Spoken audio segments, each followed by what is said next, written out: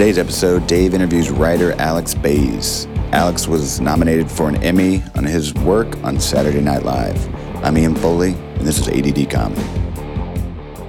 Most of the people that have come have been really positive people. Yeah. That have been on the show, on this podcast. It's weird. I think of myself as a negative person, which is interesting. But here's the thing. I don't. You have you're working, and you're working doing something that you love with doing. True. And if you weren't at least loving the aspect of your life, that aspect of your life, you wouldn't do it. That is true. So I don't look at, it's not like, I'm not looking for people who are, haven't interviewed people who are jolly and happy all the time. Right. Gotcha. Because I've interviewed, Susan Messing, who has an opinion. Do you know Susan? Yes, I remember Susan. Yeah, Susan has a strong opinion. And then you got Rose Abdou, who's also is perky, but she can be... She's sharp. That's a great way to put it. She's really sharp. Sharp. Yeah, she's really sharp. And then, George Wendt was on it, and George is really great, and there's some things that George is not a negative person. He said some things, you're like, can we take that out? I don't want to. But it's more along the lines of the work that you do, or the work that you do, you've been doing it for so long, and you're so fucking good at it. Oh, thank you. Do you believe that? I can't ever completely believe that. It feels like a dangerous ground to completely believe that, first of all, because I think that's where laziness starts. Really? Is when you're like, well, I've got this. I know how to do this. But if I don't have to think about it too much. But if that's not in your makeup, because this is what I feel about it. There is no such thing as lazy. I don't believe there's anything as lazy, and I could be talked out of it. I've heard that theory before, and it's interesting. For me, Rachel's it's the idea. Rachel's brother used to say that all the time. What would he say? He said he didn't believe in laziness. What did he call it? He did not have another word for it. Well, I don't have another word for it as much as I have the idea of lazy says you should be doing this or you should be doing that. Right. Or there's that should, that measurement of you're not doing it right. Yes. Right. I call that Catholicism. Right. Exactly. That's right. That's the first system I was introduced to. I know that about you, and that you've released that. Have you? To whatever extent it's possible to do that, which I don't think is 100%. Now, I don't know if it's 98% or 30. It can't help but be in you a little bit, right? It's in you a little bit at all times, the idea that you should at least be on guard. Wow. Against your own pride. Right. Right. Against, whatever temptations there supposedly are. But you are always on guard. Isn't that weird that governor that's there that says you can only go so far in doing what it is that you want to do, and that's really what religion is all about. And I think that there are a lot of people that are bucking up against that. It's about turning you away from the chase for joy. That will lead you on your own path. Right. And we have a path for you. Isn't that interesting? So if we can get you disinterested in joy, then we can take over all of your thoughts and actions. I don't know if they're pushing you away from joy, but they're certainly leading you toward their version of joy. Right. And that's just such an interesting thing. And so, I'm going to steer you away from chocolate because we think we're going to chocolate, really? Right. Chocolate, really? Yes. I'd like to talk to you about Triscuits. I really like the chocolate, though. Well, if you pursue the chocolate, here are all the horrible things that will happen to you. Right. And so all those things, like the concept of pride and gluttony and all those things that make you measure. All those joys. Right. All those joys that make you how do you measure that? How do you say, well, gluttony, all right, if I have another scooping of ice cream, I'm going to be a glutton. The idea of laziness, though, is I feel that I'm just not compelled to do that thing. Right.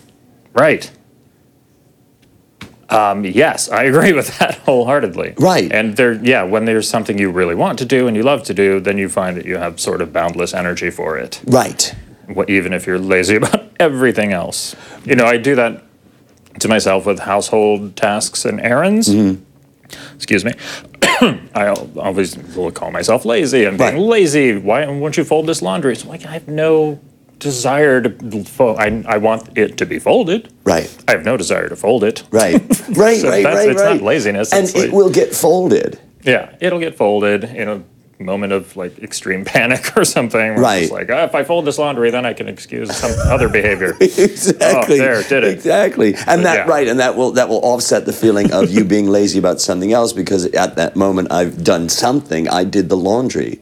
That was one thing when I got divorced. One of the things that I realized was, oh, I don't have to do that. Whatever Right. that was, I don't have to do that. Sure. And boy, getting rid of that, my divorce and leaving that house that we had Oh yeah, the in giant Silver Lake. house. And it was one project after another I project. can't imagine. It was a big fucking I remember house. that house. Yeah. Yeah. And there was always something that needed to be done, and there was something that had to be done, and there was Right. something that I look and I think, why do we have this if this is all if it's all consuming? Yes. Yeah, and I'm very familiar. I didn't have a giant house or anything, but I'm also divorced, as you know. Right. And there are many, it has nothing to do with the person in particular. There's always just a lot of things you have to do. Right. That you have no desire. It's like, we're going to the Hendersons to play poker tonight or whatever. Right. It's like, I don't want to do that. Oh my God, I totally agree. But you're having to do a lot of things that you don't want to do, Mm-hmm. and it's sometimes I thought it was like, this is good training. It's making me do things that have to be done that Right. I have no desire to do. But you never get any better at that, is what I found out. No, you I don't. never got any better at wanting to go to the Hendersons. No, or having the Hendersons come over. I got better and at poker. Right, right. Did you go camping? Did you did Burning Man? I did for 5 years, I Right. think. Which was not exactly camping, but Right, but it's I mean, well. The idea is this, because I remember you leaving. I remember Katie and I walking by your house, and y'all were packing up the yes. Volkswagen, and it's that idea of packing stuff up and loading it up and Yeah. making sure that you have everything that you need and Checklists. all that stuff. And do we have this? And do we have that? And do we have this? And when I go to a hotel, what I do is I say, I've got my suitcase. yeah. I have to do that now, even just when I go out of town. 'Cause before I was married, I think I was on an airplane 3 or 4 times. And then I got married, and then we were flying somewhere all the time, and you streamline your process a little bit. Right. You're like, oh, I can stop bringing these corduroy pants everywhere. Right, to I don't Miami. wear them at home. Right, right. Why am I?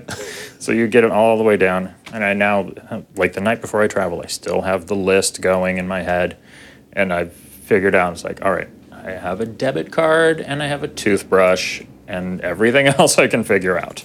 It's so I'm those going to things- stop looking in the suitcase. Right, it's over and paring over and it over. down. It's paring, but it's also paring down your life. And for me, I feel like I've pared down my life Yes. into little compartmentalized things. And I've got this thing that I've been telling my students. It's called it's a club that you get to be a part of that you don't have to do anything with, and it's called Fuck That Book Club. Fuck That Book, and this is the Fuck That Book Club. It's that book that you have on your nightstand that you're never going to read. Yes. You're never going to fucking read it. Fuck that book. You know what I mean? I'm not ready to let go. I know, but that's the whole thing. You got to go look at it and go, man, am I really going to read that? You know what it is? I'm reading. I started reading probably 2 years ago this book by Bill Bryson. Yes. It's a book called At Home, and it's a very sort of laborious. It's well written, but it's a history of all the things in our homes and their origin. Like, why do forks have 4 tines instead of 3? Well, here's a chapter about it. Right. And it's like, it's fascinating in the long run, and yet every time I pick it up, I'm like, ugh.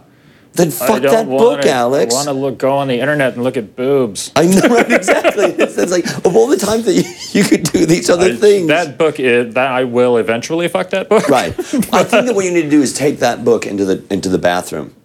Yeah.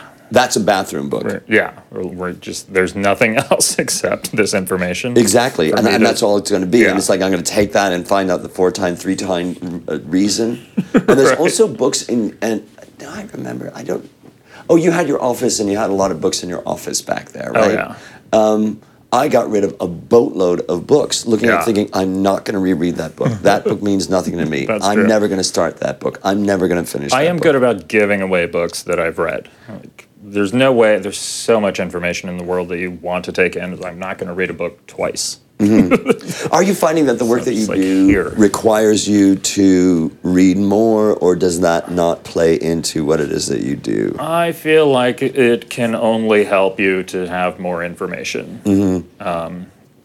It forces you certainly to read the news, read the papers. You know, like I've had to read this David Petraeus story that I don't really have any interest in because me personally, outside the job, I'm like, I don't care who it's he none bones. of our business. I'm not interested in that. I don't have like the lascivious angle on it. That doesn't interest me. But for the work, I have to know the details to some degree, to like a working degree. So I'm having to read a lot of that stuff. But I find, for the job at least, that it doesn't help you to know a whole lot more than the viewer knows. Right. Because you can't make jokes about anything they don't know about. Right. And they know who David Petraeus is, roughly. Right. They know he's the CIA director. They know he slept with a woman who was writing his biography, and they don't know much more than that. No. There's a lot more information available. Oh, certainly there is. But, I can't make jokes off of things that people don't know about. No, which is no. something that comes up on the show a lot. Like this last week, we did a Homeland sketch. Right. And, there was a lot of talk all week long about how many people watch Homeland, do we think? What percentage of our audience watches Homeland? And do you watch Homeland? I started last night. You did? I watched the first 3 episodes last night because I didn't know what else to do with myself. And it's fantastic. Do you watch, like the idea of you being up on all that culture, on the pop culture, does it get old? Sure. I mean, for me, there's like, everybody has a certain percentage of pop culture that they like to ingest. And then there's a percentage that you've always ignored or don't care about that I now have to be up on to some degree. But like I said, not a very deep degree. Right. Just as much as I think our average audience member probably knows about it. Are you a TMZ person at all? I'm not. I can't get interested. I can't fucking do it. Man, again, makes me sad, that man. Yeah, right? Just like, stop looking at... You're fine. You have enough money now. Stop it. At least leave it up to a younger douchebag. I don't know what it is about his age. I know, but he was a California... He was an LA reporter, wasn't he? I think so. He was legitimate, I think, to yeah, some he was degree. legitimate for a long time, and then he takes that twist, like something happens, like what happened with Dennis Miller. Oh, yeah. And you go, Very strange. What happened to you? Yeah.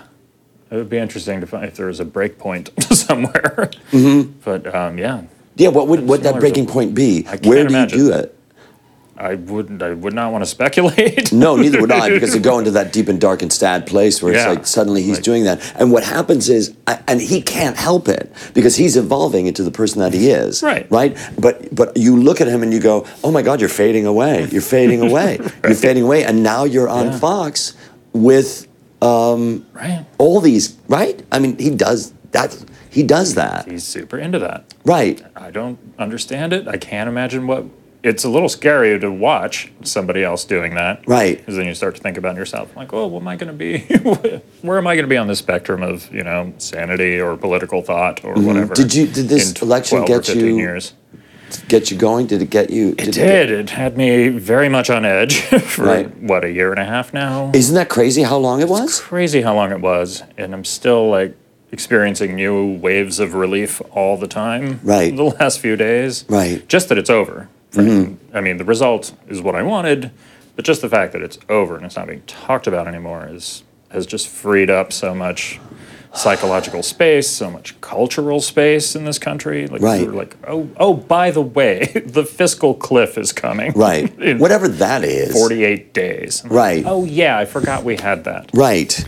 And it's also, I know that it allows me to breathe. It allows me to look at other things in the world like art and reading other things other than Nate Silver's column and reading the book that I wanted to read and all that, and going to a little bit of fantasy books, you know, not those kind of fantasy books, which are always in the background, but there's other fantasy books and all that stuff that clears me out, that I think makes me a better person. Because if I keep going into that, it drives me crazy, and I and I look at everybody like when I went to Vienna. I went to Vienna, and I would just sit on a bus in Vienna and look at all these old people and go, and think, okay, it's 1998, you're 75, you were around when Hitler was around, and you are responsible for my family dying. You know, looking at going, like all that stuff. Right. You know? Something, I think it's the architecture. It's like, oh, time didn't pass here. So I still have to be wary of you. Right, right. So these are the same buildings in the photographs from that era. Absolutely. And looking at the world right now, looking at the people that are, my whole thing, and you're in New York in this, literally and figuratively on an island. I am in LA, figuratively on an island. Right. And the island is the island of sanity. This is what I think. The island of sanity. The island of people like me. The island of respectful, tolerant people. You know, that's the island. I just want to note that you just described LA as an island of sanity. I know. I'm just saying. Well, politically, like I understand. Politically. Do you feel that the I like it here better because I agree with you that it's an island of sanity in that sense. It's like, oh yes, people are aware of the environment here, at least. They're aware of their diets. They get a little silly sometimes, but, you know, they're liberal in politics like I am. Right. I'm sorry, I need to say that we're in New York today. Oh, yes. Because normally we're in LA. We should say that. Yeah. Thank God, because my apartment's here. Right, exactly. But the thing that always drove me crazy about LA is the industry town aspect and the fact that so few people wanted to talk about anything else or cared about much else. And I like being in New York because it's an industry town in that there's plenty of industry here, but there's also people doing other stuff. Right. And so you get I feel like a nice healthy mix of people who are doing exactly what I'm doing, people who are doing approximately what I'm doing, and then people who are just... I know lawyers. I didn't know any lawyers in LA. They're out there, I'm sure, but they're writing screenplays. Right, exactly. You know? Right. They're lawyers. Right, they're lawyers by writing screenplays. Oh boy, have I heard people like. I'm enjoying the mix and match aspect. So don't you also think that it's partly and I'm going to say this, and I don't mean this you're in a different strata. Right now. You left LA where you were struggling. You were among struggling people, and you came out to New York with a job, writing on Saturday Night Live, right? And these people are here, and they're done with that bullshit. They're done with the struggling, aren't they? I think they are. I mean, you never know. You never know, but it's a rarer breed. And I feel like you'll always have to say you never know. Right. It's like knocking on wood. But yes. Yeah, I mean, it's certainly that's a different. I mean, there are people in New York who are struggling, but you don't. But they're mostly like Broadway actors and dancers. I go to the theaters. I go to UCB, and I see people who are like, I want your job. And, 22-year-old kids who moved here from Texas and don't know what's going on. Right. But you don't look at it the same way once you've got the job. No, certainly. At Second City, how often did we talk about, when I was in the resident company, how often did we sit around and talk about, the sketch making and, hey, they got this and I didn't get that and why is it like all that bullshit? We're done with that. Right. At least I thought when I was on main stage. Funnier than that guy who got hired. Right. Right. You're fine. I had somebody who said to me, when I got hired, two people that were, in a resident company looked at me and said, we didn't think you were going to get hired. We don't understand why you got hired. Like, what did you just say? To your face? What did you say? Yeah, to my face. Oh my what God. did you say? Like, that was really... Obviously, that's a horrible thing to say. It is. Coming here, though, or being here, doing what you're doing what I'm doing, there's I can breathe.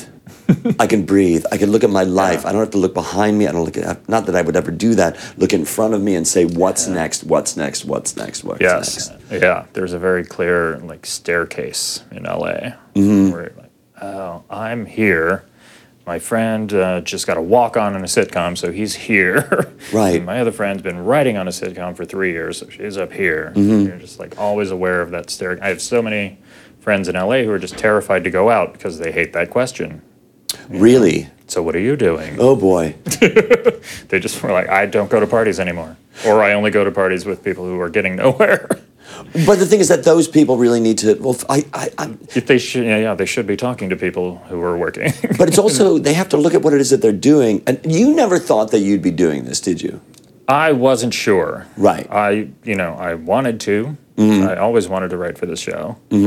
Ever since, I don't remember what year it was, probably 82, somewhere in there. There was a show that Nick Nolte was supposed to host, and they said he was sick. I don't know what happened. And at the last moment on Saturday, he didn't show up or wasn't able to do it, and they just had Eddie Murphy, who was a fairly new cast member. They just had him host instead. And I remember watching that show, and he did a monologue where he was explaining what had happened, and he was so hyped up, and I was like, oh, I want to be where that happens. You want to be where what happens? Where you fucking do it anyway. Right. You figure it out. Right. You're all these people have all this talent. Everything's been prepared. And you're like, I will figure it out, and we'll do it live. Right. And it'll be something. Do you feel the pressure of the live show, or at this point? It varies from week to week. But yeah, you always do. And Lauren says it all the time. The show doesn't go on because it's ready. It goes on because it's 11:30. Right.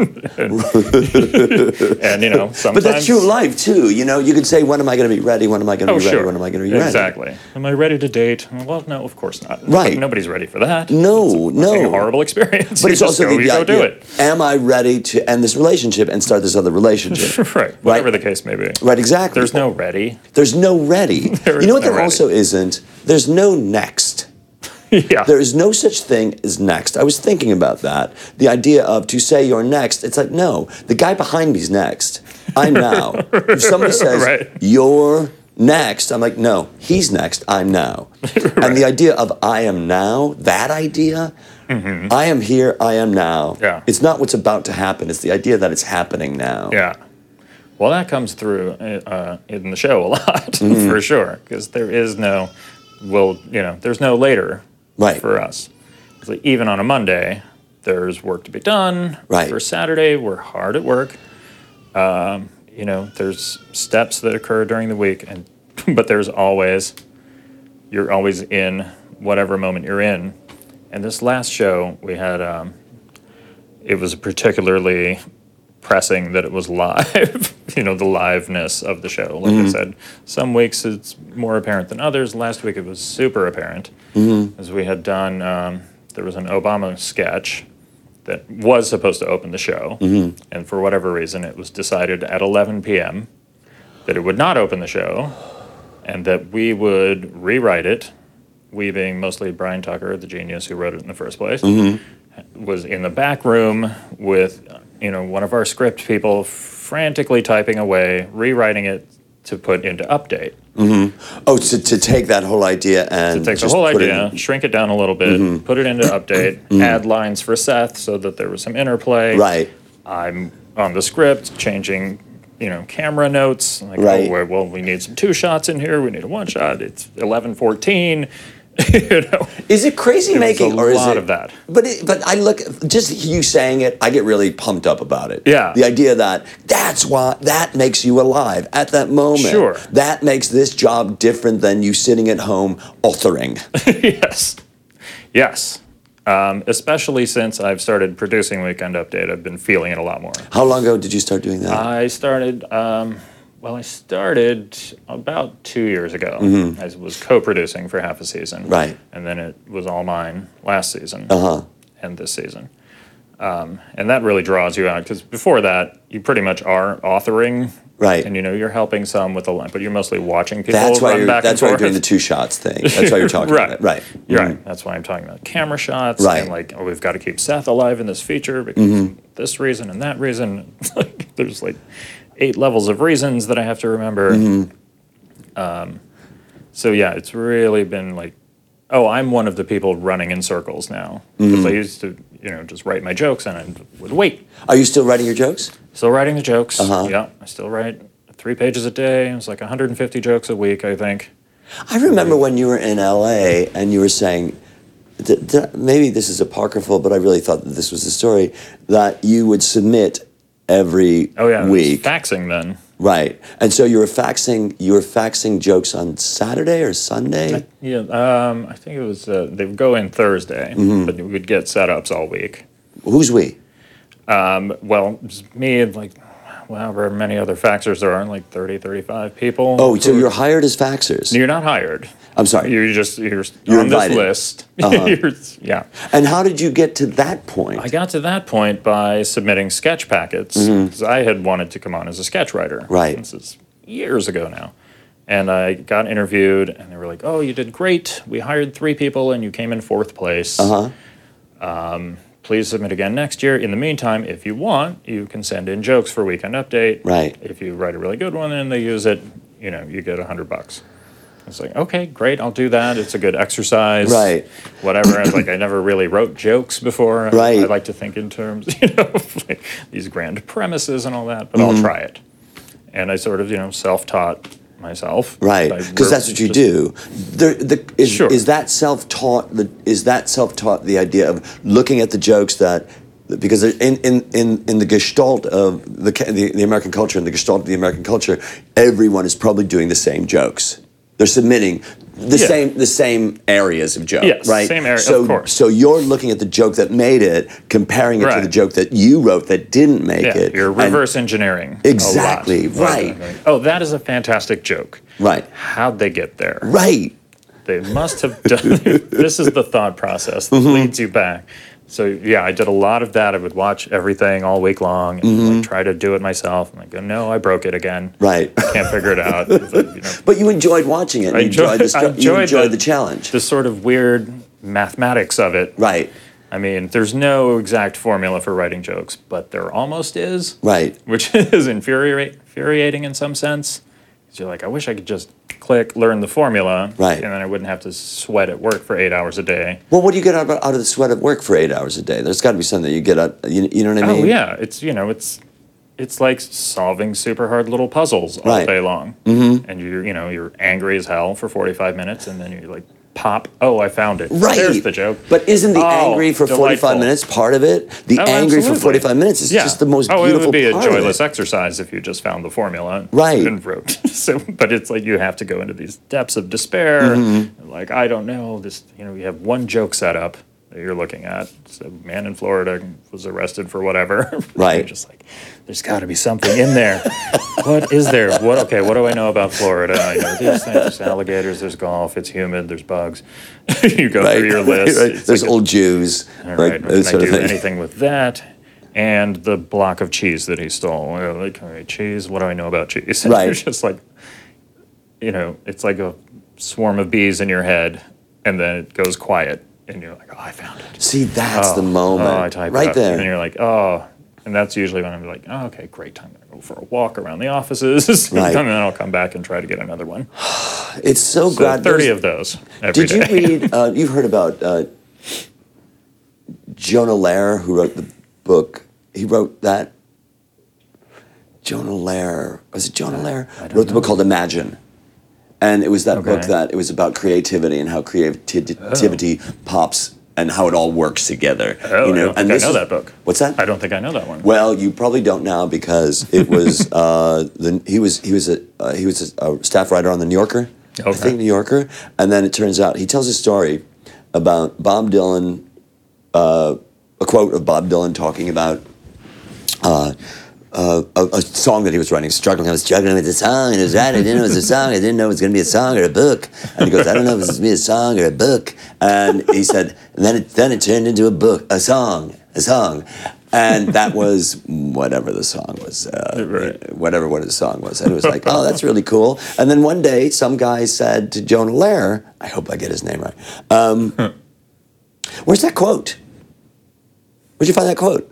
And Jonah Lehrer says, it's a quote. I got to go. Pew! And it's like, well, and then the guy called again. He's like, well, yeah, but where'd you get it? Because I'd love to see the rest of that quote. I was like, well, it's in the place. I gotta go. My mom's calling me. No. And it's like, it turns out there was no quote. Oh, boy. Then he made up the quote, and then the publisher, Harper and Row, I think, Okay.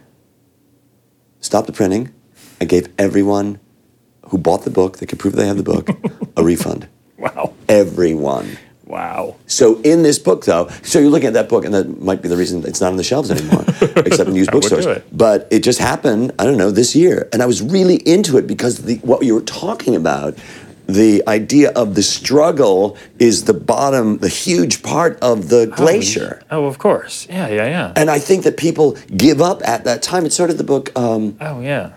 what was the name of the book? The War of Art. Are you familiar with that book? I've the guy who heard wrote of Bagger it. Vance wrote that book. Oh, And you wow. go, anyway. So he's looking, and his point is that we get to a point where there's something called resistance. And what you have to do is accept this as being Yes. resistance, and then say, it's just resistance, that's all. Right. It's not cancer, I didn't lose my arm. That's what flushes a lot of people out. Right. Yeah. And so when I say out to of the you, business. when they say, okay, here's the good news, you're number 4. Here's the bad news, we just picked 3. You know, Right. And at that point, you go, you didn't say, how come? Right. You said Back what? to law school. Right. Oh my God. Right. And people going back to law school. Sure. Why do they go back to law school? They go back to law school because that's what they don't think want the they should resistance. do. And it's also right. Exactly. Yeah. And it starts out with the path of least resistance, Right. and it turns into the path of most resistance. Sure, because you're not doing anything interesting or anything you want to be doing. Exactly. Yeah. And so when you don't go to law school after you signed up to go to law school, you look at yourself and you go, I'm lazy. Right? You're not lazy. You're Right. just not compelled to go Are to you law doing school. something? Are Right. you chasing something? Right. Is there anything you care about? Right. You're fine. You're Have you? fine. I Your know apartment's a horrible mess, but you're fine. Right, you're fine. Your Yeah. mind is fine. Your heart is fine. Your Yeah. life is fine. You're looking at life and picking up those things. And I think that if I go through my apartment, like right now, I always leave my apartment clean so that when I get back, it's clean. Yeah. Right? I don't have anybody Good. clean my apartment. I live alone, and that's what it is. So I can walk and go, it's clean. If it's not clean, it's not clean. It's not that I'm a douchebag or I'm a Right. scum. It's just that it's not clean. Literally only talking about the state of the apartment. Exactly. It's not the state of my heart. It's not that I killed somebody. Right. But it goes back I'm doing to something else right now. right. Right. It's that feeling of the Catholicism thing that keeps coming Oh, back yeah. too. Sure. Yeah. Are there any stains on your soul? Like, And what well, are you my gonna- apartment's a mess. Right. I'm like, well. Yeah. Oh yeah. No, you're asked to feel exceedingly terrible about things that you shouldn't even have a feeling about.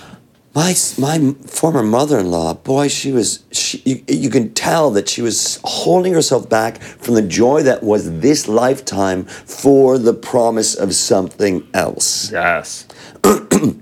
Right. And so what you're doing is what all artists that I think that I talk to that sit in that symbolically sit in that chair, they're doing something now that they want to do now. Right. And it's also did you think that you're going to be a producer? I didn't. No, I had not Right. thought that far ahead. Right. You didn't think that far ahead. If I will get this job and I can stay there for 2 seasons, I will feel like I have done what I wanted to do. How many seasons has it been? I'm on my 9th season now. How many people are on their 9th season? Or how many people have been 9 there is longer? a long time to be there. Most people most people, I think, who come through that show Mm-hmm. did not intend to come to that show and stay there. Right. There are many who do, and there are certainly people who've been there longer than I have. Right. You know, Jim Downey, who writes the political sketches and some of the debates, he started season 2. He was a cast member. I Wow, think, wow, wow. Yeah, and he's still part of the machine. And Is he joyful? he is in a sense. But there's certain people that are like He is in the curmudgeon-y. work for sure. Yeah. Yeah. Right. Yeah. Is it And he his has life? That is his life? Ton of passion about, each word in the sketches that he writes. I know he sits at home with a yellow legal pad and he writes them and he dictates them over the phone to his assistant, and she types them up, and it's very like 1950s newsroom the way he likes to do it. It's like, that's how I work. I'm like, okay, great. I talk to my students about this, about the idea that when you're an improviser, you're also, I know this sounds really rude, you're also a poet. And because you get to say this thing in that way. Right. And when a sentence comes out of your mouth that is a beautiful sentence, I invite them to say it again. You know, the idea, Right. listen to yourself, you said that, own that, hold on to that, and say to yourself, that was a great sentence that I just had. That was a wonderful thing that I just came up with by myself. And I'm going back again, I don't often keep coming back to this, the idea of Catholicism says, be careful. Oh yeah. Be careful. Watch what you say. Right, exactly. You don't want to become that person. But as an artist, I get to do that. It's the opposite of Catholicism in so many ways, because it was all about restraint. Right. It's restraining how you feel. It's restraining what you believe. It's restraining your thirst for evidence. It's all right. And being an artist or being creative is the opposite. You have to let go of restraint, and it's I find it harder for me than it is for a lot of people, but I think that makes it better in a lot of ways. What does that mean? What do you mean that what does that mean? What's harder for me? Yeah. To let go of this idea of restraining yourself. And I still do it all the time when I'm writing jokes. I'm like, I have to let go. I have to remember to let go of the TV show and work on the joke. Right. Stop thinking about, can we do this on the air? Right. Is there something else in the show that's similar to this? How is Lauren going to feel? How will Seth like this joke? It's like you have to let all that go. It's so interesting. That Catholicism has to go away. And it's the same thing just with... write the fucking joke. The worst thing that could happen is you typed for 11 seconds and it didn't get on TV.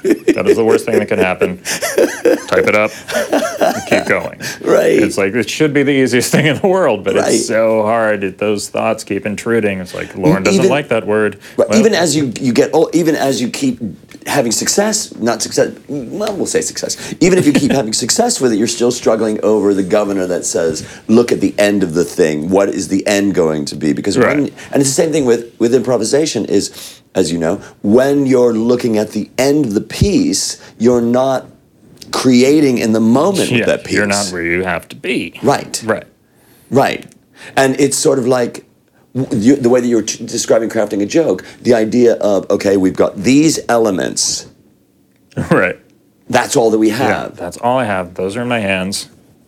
Right. I can't think about where they're going. No. I can't think about how this is going to play Saturday. Is the dress rehearsal audience going to be younger than the air audience? Like all these thoughts that creep into your head. Of all the jokes that you've written, what was the one that you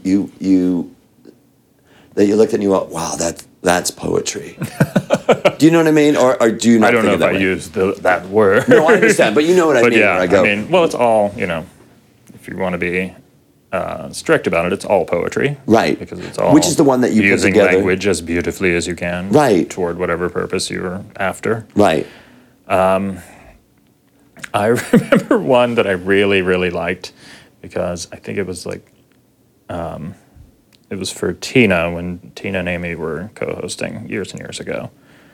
I'll just tell you what it was because I remember it very well. It was about Bruce Willis. He was going back on tour with his band. So Bruce Willis and his band, the Accelerators, are going on a 17-city tour this spring. Tickets will go on sale anyway. Was the joke.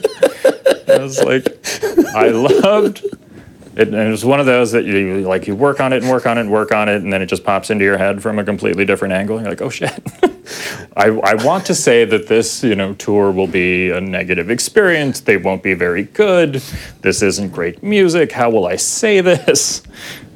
So I was like, well, what is this? What is the next line? If this is a news story, what is the next line? Right. Tickets will go on sale on this date. So I was like, okay, tickets will go on sale anyway. That is why tickets will go on sale And you just anyway. Rip the carpet out from under the audience. And that's why your tweets are so funny. I love Twitter so much. I know you do. It's such a great tool. It really seems like the succinctity, if that's a word, of what you do and what Rob Delaney does. Because I look at what he does and it's like, man, he kills me all the time. Me all day long. Do you know him?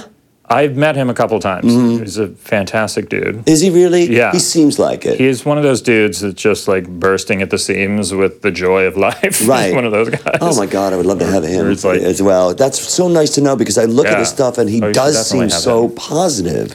He is, yeah, and a lot of his stuff is just filth. It's really mean. Right, it's really, and he's self-deprecating. You can see the joy in it. Right, you know. Right, and to look at stand-ups and go, why are you so angry? Because you got to know that your anger is what happened. You can't possibly not be appreciating what you're doing underneath the costume that you're wearing. Well, you have to look at the stand-ups who are the great ones at it, and you always will find that they are joyful at some level. It may not be the material, it may be the performance, but like Louis C.K. Right. talks about the grimmest things and, you know, talks about his children in the most awful terms. Right. But you can see that there's a glee to, like, I'm sharing this secret with you. Exactly. He has such glee with an audience.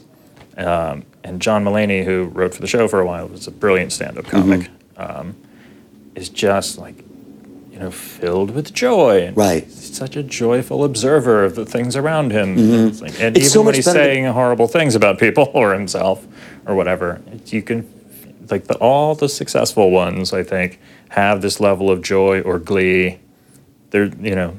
And you want to be around them. Yeah. Well, And they that's the draw whole you thing. in. It's like, oh, tell me things. I want this person to tell me things. Right. And to know that one thing isn't necessarily, like, their love for the joy that they bring the world is the joy that they bring the world, the fact that they love their job, those two things are so interconnected. Absolutely. Because I look at someone and I go, I want to talk to that person. Yeah. I want to hang out with that person. I think what happens is a lot of stand-ups make the mistake of watching those guys and they say, oh, he's talking about how much he hates his family and he's talking about how horrible life is and how scary death is. Those things are grim. I should be grim. And that'll work. We're just like, no, that doesn't do you any service if you don't have the underlying glee, joy, or like the wink and nudge with the audience. If you're just grim, how is that fun for anyone? Right. And I look at the show that you're on, and it was the same thing with me at Second City, where I look at people I would watch people that are in the resident company, and I would say, why are you so angry? Do you realize what you have right now? Oh, yeah. Do you understand where you are right now? I'm just laughing because 3 or 4 names just popped into my head immediately. Sure. Like, oh, yeah, those people didn't do well. No, and what ends up happening is, no, they didn't do well. Yeah. They didn't do well. Didn't have some and I want to kind of grab them and go, listen, stop it. Right. Just stop it. People who would, like, fight against the very nature of what they were trying to do. Right. Like they would fight the yes and rule. I'm right. Like, really, don't. Why are you here? It's also fighting the producer. Yeah. And fighting the paycheck. Fighting the paycheck and fighting the room. Right. Or the audience. Oh my God. I was on tour with someone. I remember the first tour that I went on in the touring company. And this woman who had obviously been touring for too long. We went to a restaurant. It was like a Denny's. And we're all sitting at a big table. And the waitress comes up and she said, "Can I get you anything?" and this woman looked up and she goes, "Yeah, change the music." And I'm thinking, change the music? Who's even listening to the music? You can't order that. The music is just filling in a blank. Right. And it is filling in a blank. Yeah. Because really, for me, I'm looking at it going, the blank is what are you angry at and where can you fucking pop that? Whose can you pop that zit on? Right. Yeah. Take that anger and turn it inward. Mm-hmm. And then you might become creative.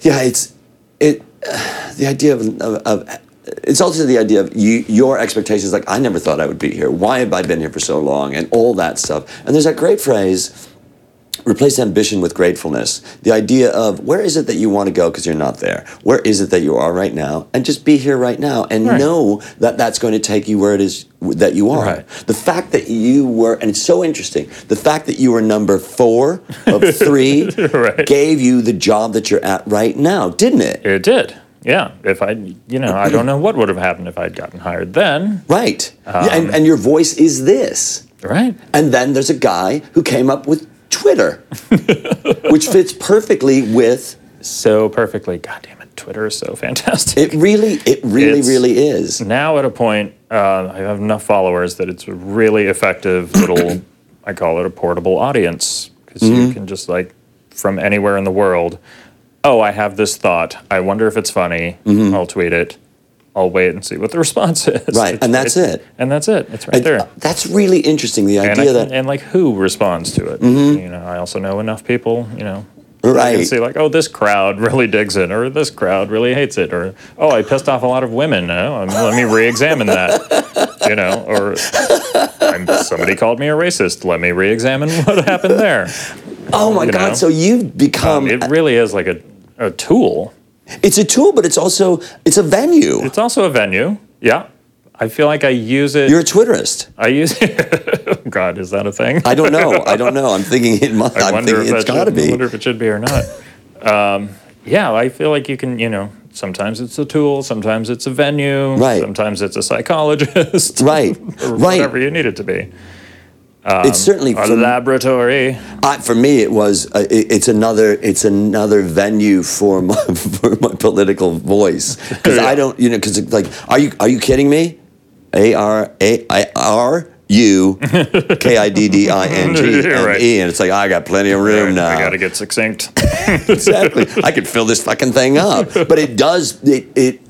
How many people write for Weekend Update? There are 3 of us writing jokes. And then the features, the guests that come on, are usually written by sketch writers. Or sometimes. Oh, I see. Right. Sometimes by Seth. Right. As he is the head writer. Right.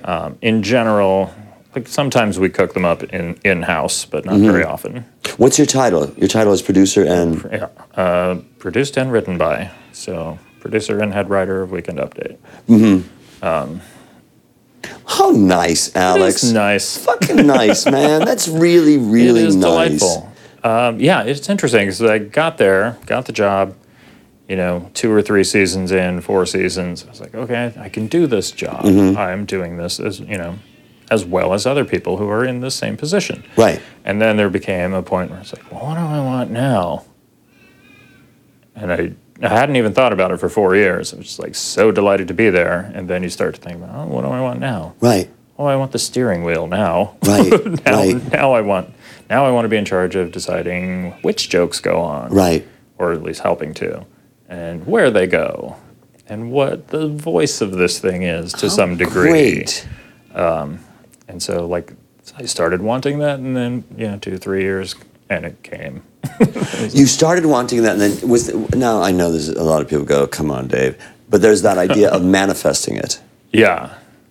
I don't know. Here's what I think about manifesting it. I don't quite believe that you manifest things in sort of a magical, airy-fairy way. I think if you're ready, that's all the manifesting you have to do. Right. It's the recognition. You have to be ready. Right. It's the recognition and the acknowledgement that that's what you want. And for me, I don't go, I'm gonna get a castle. It's more along the lines of, what do I see? Yeah. And it's not a specific thing. I want a red hat. That's not the manifestation. The manifestation is the idea of, you know what? It's getting cold out. I'm gonna get a hat. Right. Do you understand what I mean? I'm going to get a hat. I'm just going to get a hat. You want to go today? It's no, I don't think so. Yeah. The hat's going to come some other time, but it's going to come. Yeah, for me it feels like just be ready for things. It doesn't, not even necessarily a thing you want, but I knew how to write jokes and was, doing it well for a while. And so I started to look at the bigger picture. So I think, okay, I know this. What do I not know yet? Right. I don't know how it's put together. I don't really understand. So I tried to learn about that. Right. How did you do that? Just watching with that filter. Right, but it's also watching with an inquisitiveness and excitement to that's what I mean. Look at. Sort of I'm not just watching the jokes now. Right. But it wasn't work. It wasn't I got to figure it out. It's I get to figure it out. How the fuck does that work? So we're just going to let it, and I'll watch this, and I'll watch other shows and see what they do, and what order their jokes go in, and how often they stray from the character, or whatever the case may be, and keep an eye on all this stuff. And there comes a point where you've learned a bunch of it, and you're ready. And, and then maybe it happens at the moment you're ready, Right. or it happens 7 years after you're ready. But it will come your way. exactly. And things are coming your way all the time, but you don't notice them because you're not ready for them. That is, I was going to say hilarious, but that's exactly it. The Like, idea of, the opportunity to be a lawyer might come by me, but I was like, I'm not ready for that. I don't know anything about lawyering. and to say that you don't, So off it goes. right, and to say that that'll never happen. We don't know that No. won't happen. If I become interested in it, I will ready myself for it. Right. And then it'll come. But currently, that does not interest me. I think a lot of people say it's got to be this, and the people that you were talking about that live in LA that don't want to go out of their house, they're not wanting to go out of their house because they're not at that place yet to go to say to themselves, I know this is such a weird thing.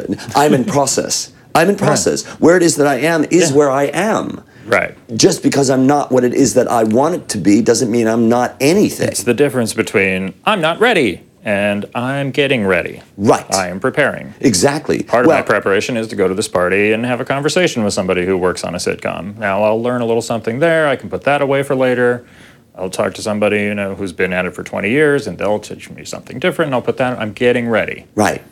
And part of it is also you get nowhere sitting at home. And part of it is also the idea of you getting out of that home, not sitting in that home, prepares you to talk to people about the expectations that other people have, your expectations that aren't met, all of those things. Because what's the use of sitting alone in your room? Life is a cabaret. I've turned it fabulous. But it's that idea of get out, talk to somebody, let that bullshit go, because what you're holding on to in that moment, you don't need to hold on to it. Because you know what? I don't want to talk to you if you're going to go, well, I really should be doing this, or I got to be doing that. Not interested. Well, yeah, whatever you're beating yourself up about, nobody else gives a shit. Nobody gives a shit. Going back to Catholicism. I'm 8 pounds overweight. Nobody noticed. Nope. Nobody cares, and you're not hurting anybody's feelings, and nobody's going, why are you doing that to me? You're wearing the wrong clothes, and it offends me. It's that. Right. It's that. If you've covered your genitals, you're ready to go out. Exactly. And if you don't cover your genitals, stay home. Stay home. That's the venue for you. Maybe just to the end of the driveway for Exactly. The end of the driveway. Okay, let's get to the end. That's the end of the driveway. Oh my God. I'm going to put my genitals away. You better. Thank you so much, man. That was really great. Thank you. Good. Today's episode was sponsored by Modern Drunkard Magazine. For more information, go to www.moderndrunkardmagazine.com. Standing up for your right to get falling down drunk since 1996. Thank you for listening to the ADD Comedy Podcast. For Dave Rosowski, I am Ian Foley, and this is Mama Mel. Sometimes I wish I had 3 hands so I could flip people off inside air quotes, and for other reasons too. Prepare for enlightenment so bright, it will sunburn your soul. With Mama Mel. I recently had the pleasure of meeting and partying with a group of folks in their early 20s. It was Amy's birthday. Yay! Synopsis: tweeting and power drinking. Neither being an interest of mine, I was a little bored. Right up until Amy, the birthday girl, vomited on her best friend's head. Didn't think it was going to go down exactly like that, but knew it was going down after watching a 90-pound Amy down 90 different shots, so I'd kept an eye on her and had the pleasure of witnessing the entire disgusting, hilarious event unfurl, complete with violent rehearsal wrenching, puffed, chunk-filled cheeks, covering her clenched lips with her hand in futility, then just like Old Faithful, finally spewing on her BFF Jody's head and shoulders. Priceless.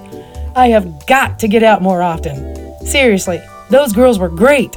Young, dumb, and full of fun, just like Mama Mel was at their age.